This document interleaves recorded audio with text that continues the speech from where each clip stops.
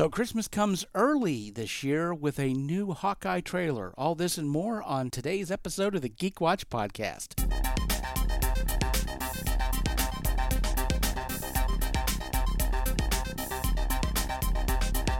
This is the Geek Watch Podcast with Brian Hatcher and Mandy Petrie.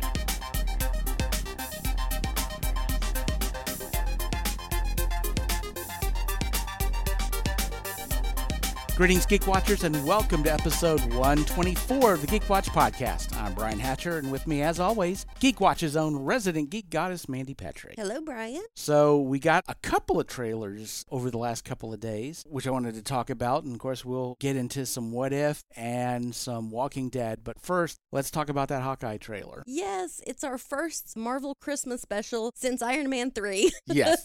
And the next Christmas special we're going to get after this will be the Guardians of the Galaxy holiday special. Oh, I didn't even know that was happening. Oh, did you not know about this? I don't think so. Oh, yes. They are going to be doing a Guardians of the Galaxy holiday special, which is a play off of the Star Wars holiday special. Excellent. Fighting the furries at 11. Exactly. I love the whole Christmas spirity idea. There was a lot of great stuff in the trailer. It didn't really tell you a whole lot about what was going on, which I love in a trailer. I hate when a trailer spoils too much. Right. Mm-hmm. When the trailer just gets you excited about what's coming, that to me is the best. Mm-hmm. I normally tend to avoid trailers. The teaser trailers I like, especially series trailers. When you start getting later on in the series, you get trailers that just give away too much, and I hate that. But this one really got me excited. We got to see Kate Bishop, and we got a little bit of an idea of the story. Obviously, there are going to be some other elements to the story. Yelena is definitely going to be in the series. We haven't seen her in the trailers. We may see her in the final trailer for the show. It certainly has us at this point, I would say, definitely excited about the camaraderie we're going to have between Clint and Kate,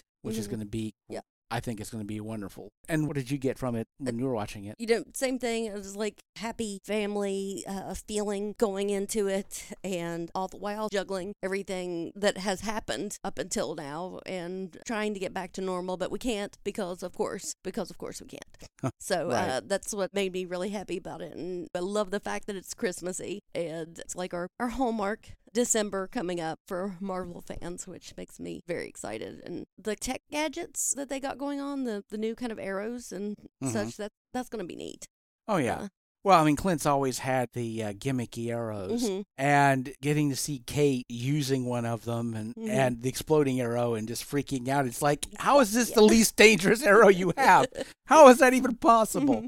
So that's wonderful. Now, one thing that I noticed, and I've seen some other people refer to this also in reactions to the trailer, is in one of the scenes, it looks like Clinton Barton has like an earpiece in, like perhaps a hearing aid. Oh, good. Which, if you know anything about Clint Barton in the comics, canonically, he's 80% deaf. Yes, I did know that. I'm familiar with the deaf community, and that was a very upsetting blow to the deaf community ever since 2012. Why don't we have our hero like we should have? And, you know, he should be speaking ASL, he should have his hearing aid in, and so that was one of the big complaints from the deaf community. So hopefully, you know, Marvel might have remedied that. Yeah, they may be making him more canonical and addressing the fact that he is mostly deaf. So he would be considered hard of hearing. He would be hard of hearing. In Eternals, one of the characters in Eternals is deaf, played by a deaf actress. Yes. So definitely we'll get some representation there for sure. Yeah, I did read a story about that. Whenever they do deaf musicals, the different cues that they have, because they can't hear the music, so they have to cue them in different ways than a normal musical you would. So it might be a hand motion or something to cue a deaf actor. So that actress says her back was turned, and so she wasn't getting her cue. So it was Angelina Jolie who suggested, why don't we use a laser pointer and then get rid of it in post? Yeah. And so not only are we getting representation, we're also getting innovation. Yeah. Adaptations that have been going on for years,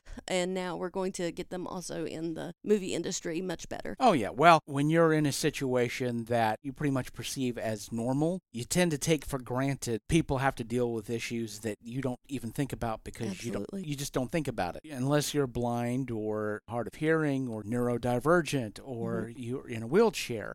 For me, representation in a lot of ways is a great way of just reminding people that experiences are not homogenous. I think you and I were walking one day and commented on the bumps in the road, and that was for the blind so that they knew they were at a crosswalk. Right. Yeah. And most people don't even notice those things because they don't need them. But for people who are blind, they are literally lifesavers. Yeah. And again, I'm hoping that they are going to lean in on Clint's deafness because I think that it'll give the story another dimension to it.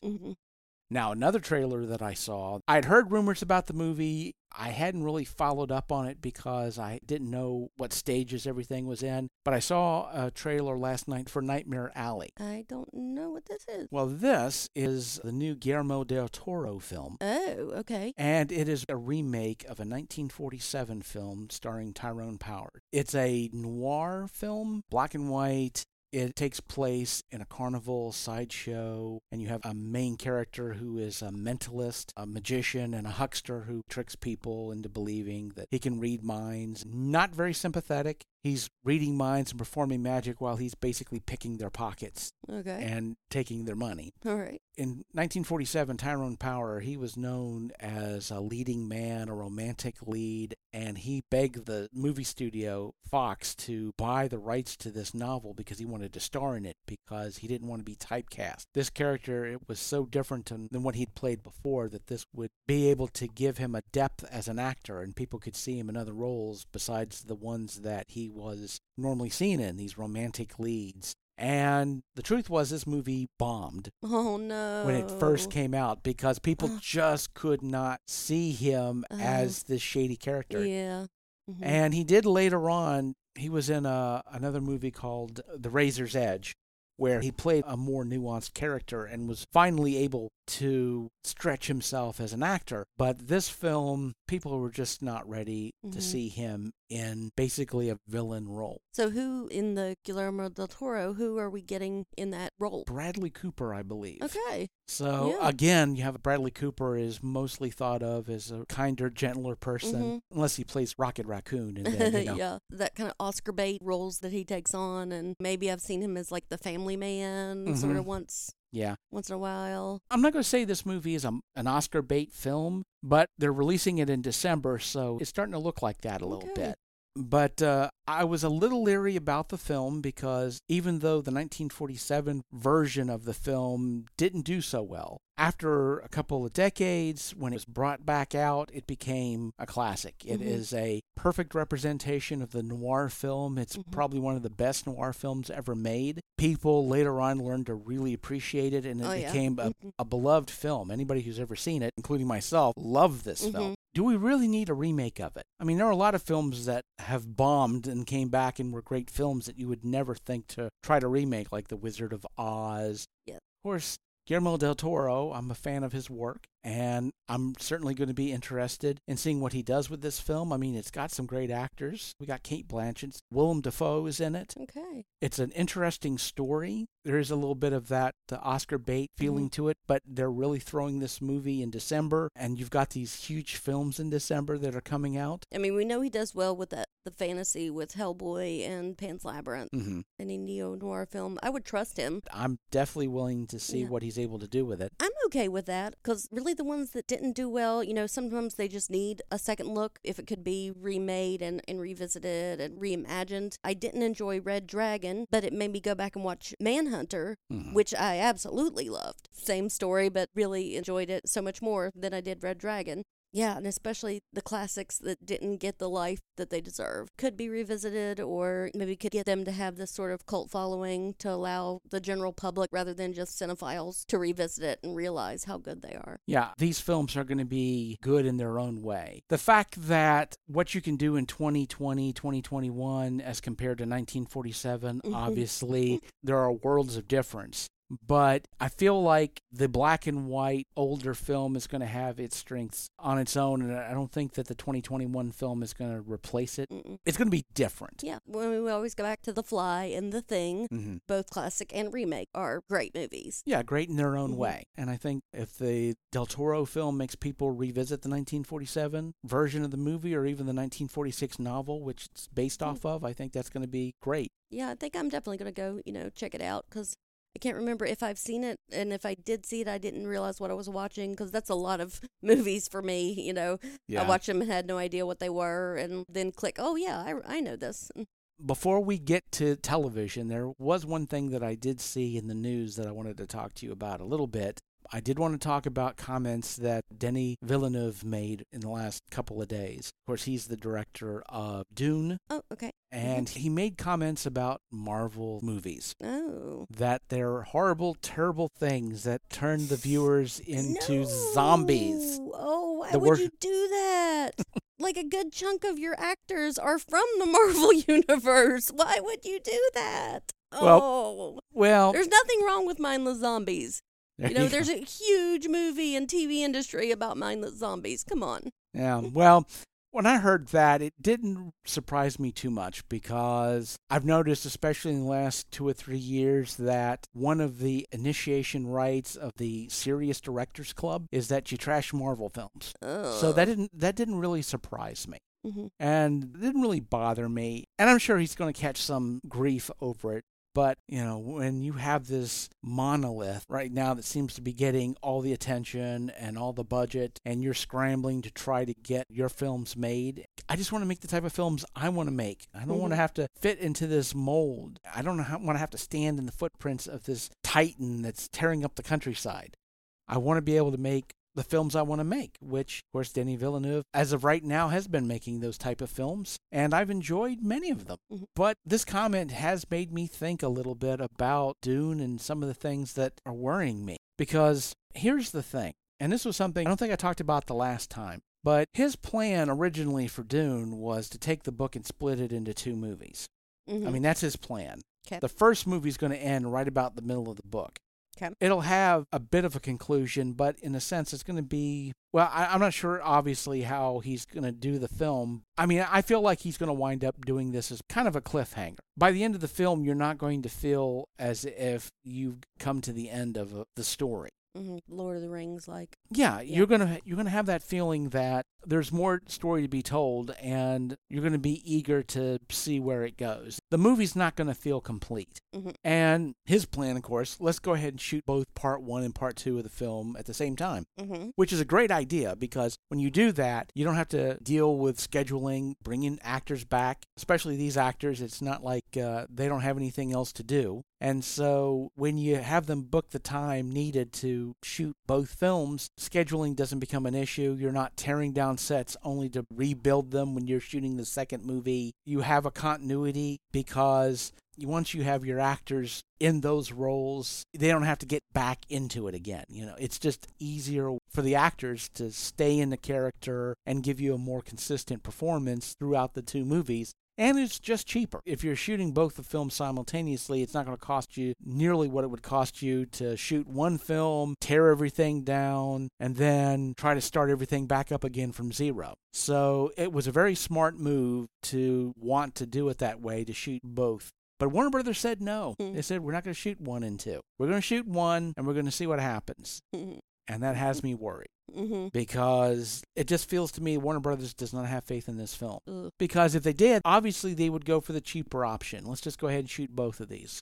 But they're saying we don't know how this is going to turn out. And so, yes, maybe if it's successful, it's going to cost us a little bit more in the long run. But it would cost us a lot less if the first movie tanks and we decide not to do a second one. Then we're not stuck with a film that we're worried about releasing. And that money we would have spent, we can put it somewhere else. I feel like that's their motivation, and that worries the heck out of me. Specifically because of the fact that, again, this is a Warner Brothers film. They're going to release it on HBO Max. So how is this film going to be able to be a big moneymaker for Warner Brothers? It's just not going to be able to do that. I think most of the viewers are going to just sit home and watch it for free. And this, certainly, a film this majestic, this epic, needs to be seen on the big screen. I just don't believe people feel the same way about movies as I do in these situations. I think that they'll be willing to watch it if they want to watch it. It's not going to be as big a deal for them to want to watch this huge epic film on the big screen, and especially with everything else going on. But if you don't really care about the big film experience, why are you going to go out and pay money to watch this film when you can sit at home and watch it for free? Yeah, enough people have big screen TVs now, Yeah. so. And I do too. Mm-hmm. I would prefer to see that film in IMAX, Mm-hmm. 3D IMAX. That's how I would like to watch this film. I think I'm in the minority, and I feel like this movie's being set up to fail. Ugh. Unless they're going to be willing to change their mind and make Dune a theatrical-only release. What chance have they got? Especially if they're going to give the movie away for free, what's the point? What would be the point of going out? And I don't think we're going to get a part 2. I don't think it's ever going to get filmed. I think that's a shame. And of course, I was thinking a lot about that when Villeneuve talking about what he hates about Marvel films. And that's the other thing, too. I love his films. I love his directorial style. He can frame a scene that's just gorgeous. I love watching his films. But his films are very much like sushi. If you appreciate that stuff, it's awesome. If you are a connoisseur of good sushi, he makes the best. But the problem is, if you look at sushi and go, ooh, raw fish, which most people do, that's going to be a problem. And that's the problem with a lot of his films. Acquired tastes. Well, they're beautiful films, gorgeous films that don't tend to do well at the box office because they're not popcorn films.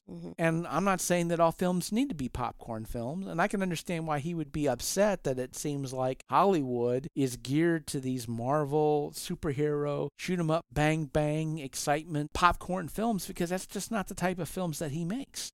And now we have Dune, and it's a very expensive film. A lot of studios at this point are very skittish, and I think right now Warner Brothers' business model doesn't help films. It killed Suicide Squad, and I think this might have been the DC Universe's one of their best films. Oh, wow, yeah. And I think it would have done gangbusters. Maybe not that billion-dollar movie that superhero movies hit the big B, $1 billion of box office, but it might have if things were different. And this idea that you can release a film in theaters and also on a streaming service for no extra money. And now we're in the situation where HBO Max is giving away memberships for half price now. Ooh. Because a lot of people who were getting HBO Max through Amazon stopped their channel service. Oh, okay. HBO Max is now off of channels. And so everybody that had that subscription through channels, they're gone. Yeah. And so HBO Max is scrambling to get people back. Get some subscribers back. Yeah, so they're offering their memberships at 50% off, which doesn't matter to me because I got AT&T, so I'm getting it for free. So the business model with HBO Max, I think it's killing Warner Brothers films. Yeah. This could be the death knell for a part 2 of Dune, which is going to be a shame because if you've got this movie that's half finished because you're looking to do this in 2 parts, and it's not like they can go back and give it an ending, it's probably killed this film. Everything I've seen in the trailer, I'm like, this looks like this would be good, but am I going to be interested in seeing some half-finished story? To be honest, even having the opportunity to see it for free at home, man, I'm going to be tempted to see if they greenlight a part 2. Because I don't want to get into a story and it's not going to get finished. Well, I mean, I've got the book, so... And that was the other thing, too, that I'm thinking is, well, you know, if I fall for that and other people fall for that, then we aren't going to get that part 2. Because if we don't go see this film, they're not going to make a part 2. We get stuck in this, the tragedy of the commons. Honestly, what Warner Brothers needs to do is they need to look at the movies that are doing well in theaters now and realize, well, what do they have in common? Well, you have to go to the theater to watch them. You're going to have to eventually get to that place. And I know that's scary because Delta variant of COVID, a lot of this stuff is up in the air. But as long as they're giving their stuff away for free on HBO Max, they're never going to recover any of the budgets on any of the films that they got coming out. There's no way to do it. They're going to have to do something. But I guess we'll see. And so, since questions are in the air... I am the Watcher. I am your guide through these vast new realities. Follow me and ponder the question. So, Mandy, are you happy now? Are you? I am. Spoilers ahead. I am happy that we got so much more, and we got a little bit Chadwick Boseman, so even that little bit makes me very happy. I guess Eric was always destined to be a villain no matter what. I was hoping for a little bit of redemption, but I'm okay. He's still a great character, and I'm so happy to get some more of him. He still has some of the greatest lines in Marvel history. I love little baby Shuri. Oh, little 12-year-old Shuri, still smarter than everyone, Oh, we got the Queen fighting. We didn't get to see Angela Bassett really fight, but now we got to see her in this, which is, so happy. All the people that came back, Andy Serkis and everyone, and so glad. I really enjoyed this. It was slightly heartbreaking. We had to watch Tony and T'Challa die again, but having them back for even the little bit still was happy enough. And now getting to see this hopeful future between Pepper and Shuri, they could just be the most BA team ever,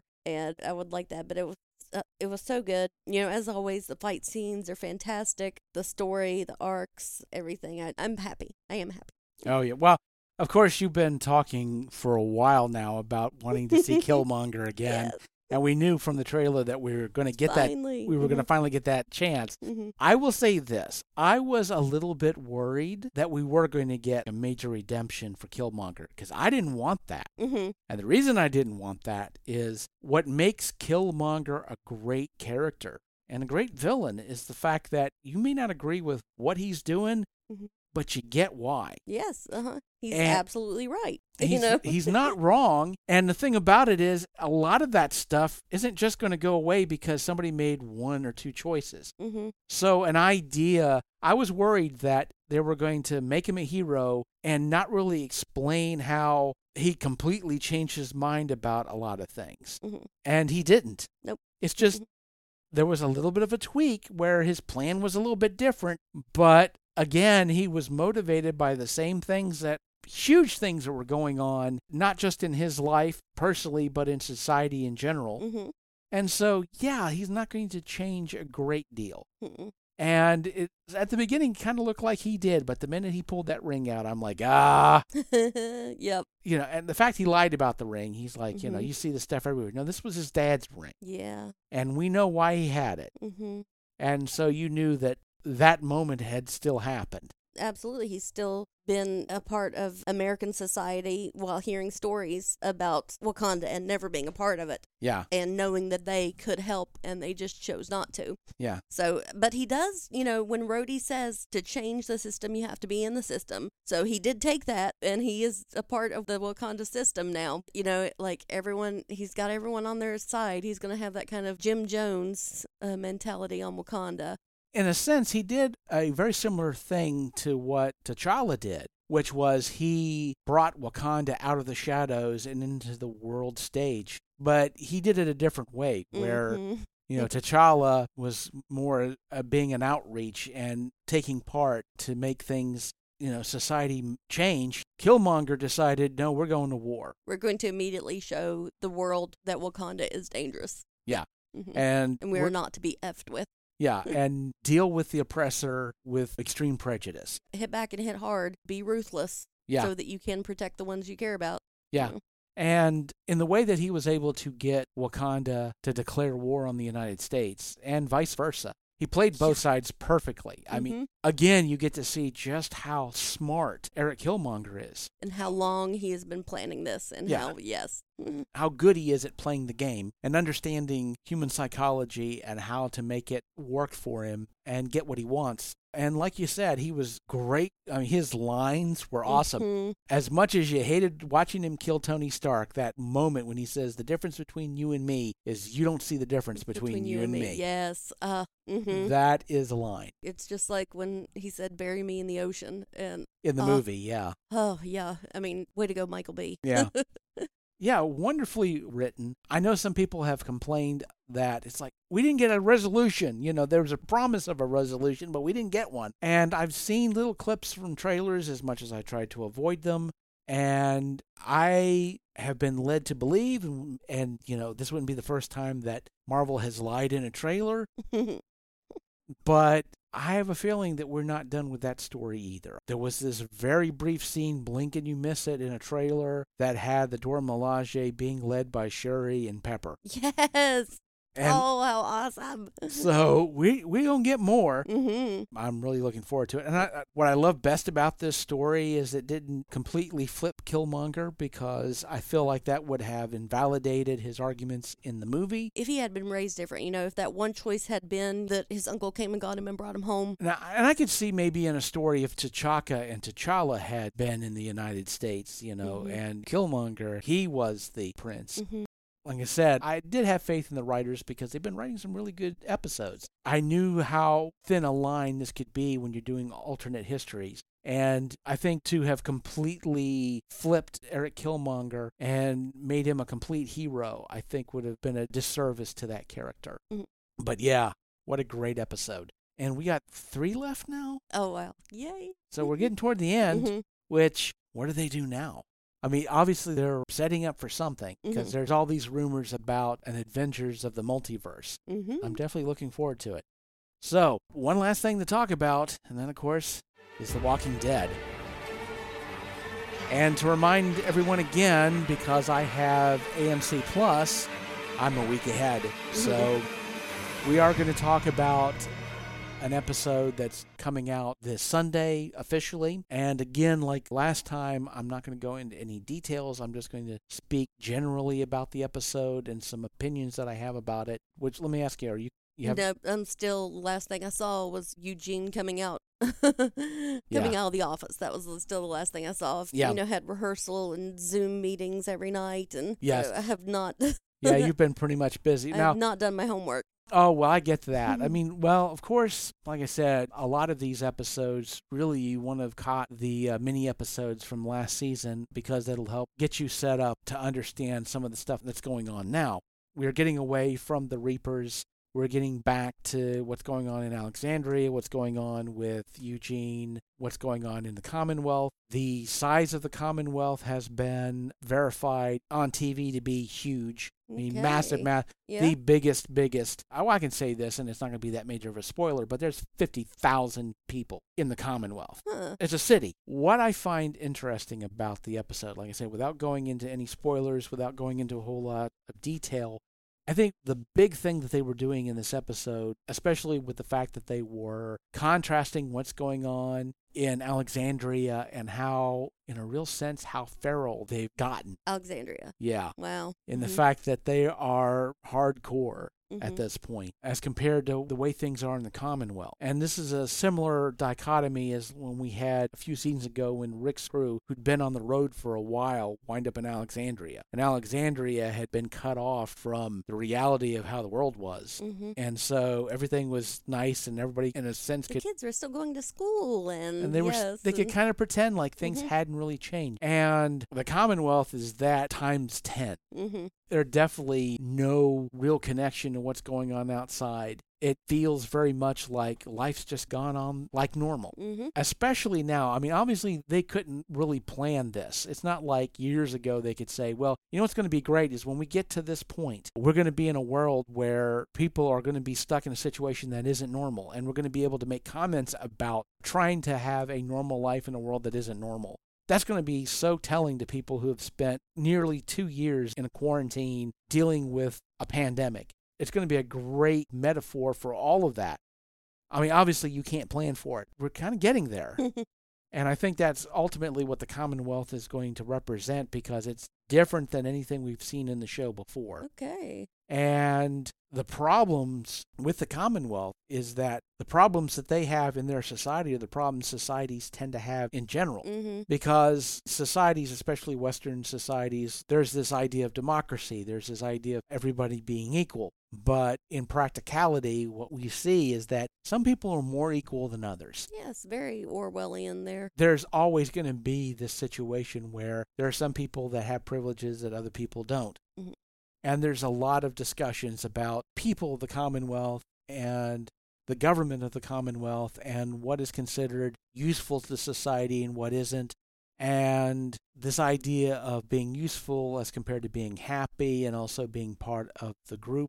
from the beginning of human existence, what allowed us to survive was the fact that we gathered in tribes. Mm-hmm. And the worst thing that could possibly happen to you is to be driven away from the communal fires. Because unless you found somebody else willing to take you in, you died out there by yourself. So it was, I can't remember what scientist said it. What was the first sign of society, of civilization? They said finding a skeleton with a broken leg. Yeah. Because obviously they could not survive on their own. Someone had to take care of them. Right. So that was the first sign of civilization. Yes. The fact that you had a broken leg that had healed. Mm-hmm. And that meant that this person had been given time to heal. And that was definitely the strength of society. And civilization is that ability to have people support you and you be able to support them. And the Commonwealth is definitely a huge metaphor for this idea of what is considered valuable to the society as compared to what makes you happy. What is your place in a group society? How does your self-determination, how does it work with or against a society that basically has to look at you as a commodity? Mm-hmm. You know, if you're not of any use to this community, what's the point of you? Mm-hmm. And Are you contributing? yeah, do you contribute? And not just that you contribute, do you contribute in a way that is deemed valuable? Mm-hmm. Like I said, I don't want to go into a whole lot of details, but there's some interesting things that are going on with that idea, and they're playing with that idea. Excellent. And then, of course, you have that dichotomy of the people who've spent pretty much the entirety of the zombie uprising behind safe walls. Mm-hmm. And while you're inside, it's very easy to forget what's going on outside. Oh, yeah. There are just some moments where you're like, holy crap, this feels like normal. But obviously it's not. And again, I feel like this is a very interesting metaphor to be playing with in the world that we're actually living in now. This idea of how normal can we make a situation that's obviously not, and exploring that in this storyline, I think is going to be interesting. Well, that's exciting. I'm excited to see that. Yeah. There's a horror movie on Netflix right now called 1BR, One Bedroom, Mm-hmm. and it very much plays with that idea. And there was also an anthology series a couple years ago called Fear, Mm-hmm. and there was an episode that was the same thing. There was a family applying to be a part of this community, and if they became a part of this community and they contributed, you know, of course everything would be great for them, but you can never leave. Yeah. So yeah, it's very much playing on those. Yeah. It's best for the community. That's what will make you happy, is if you contribute. Yep.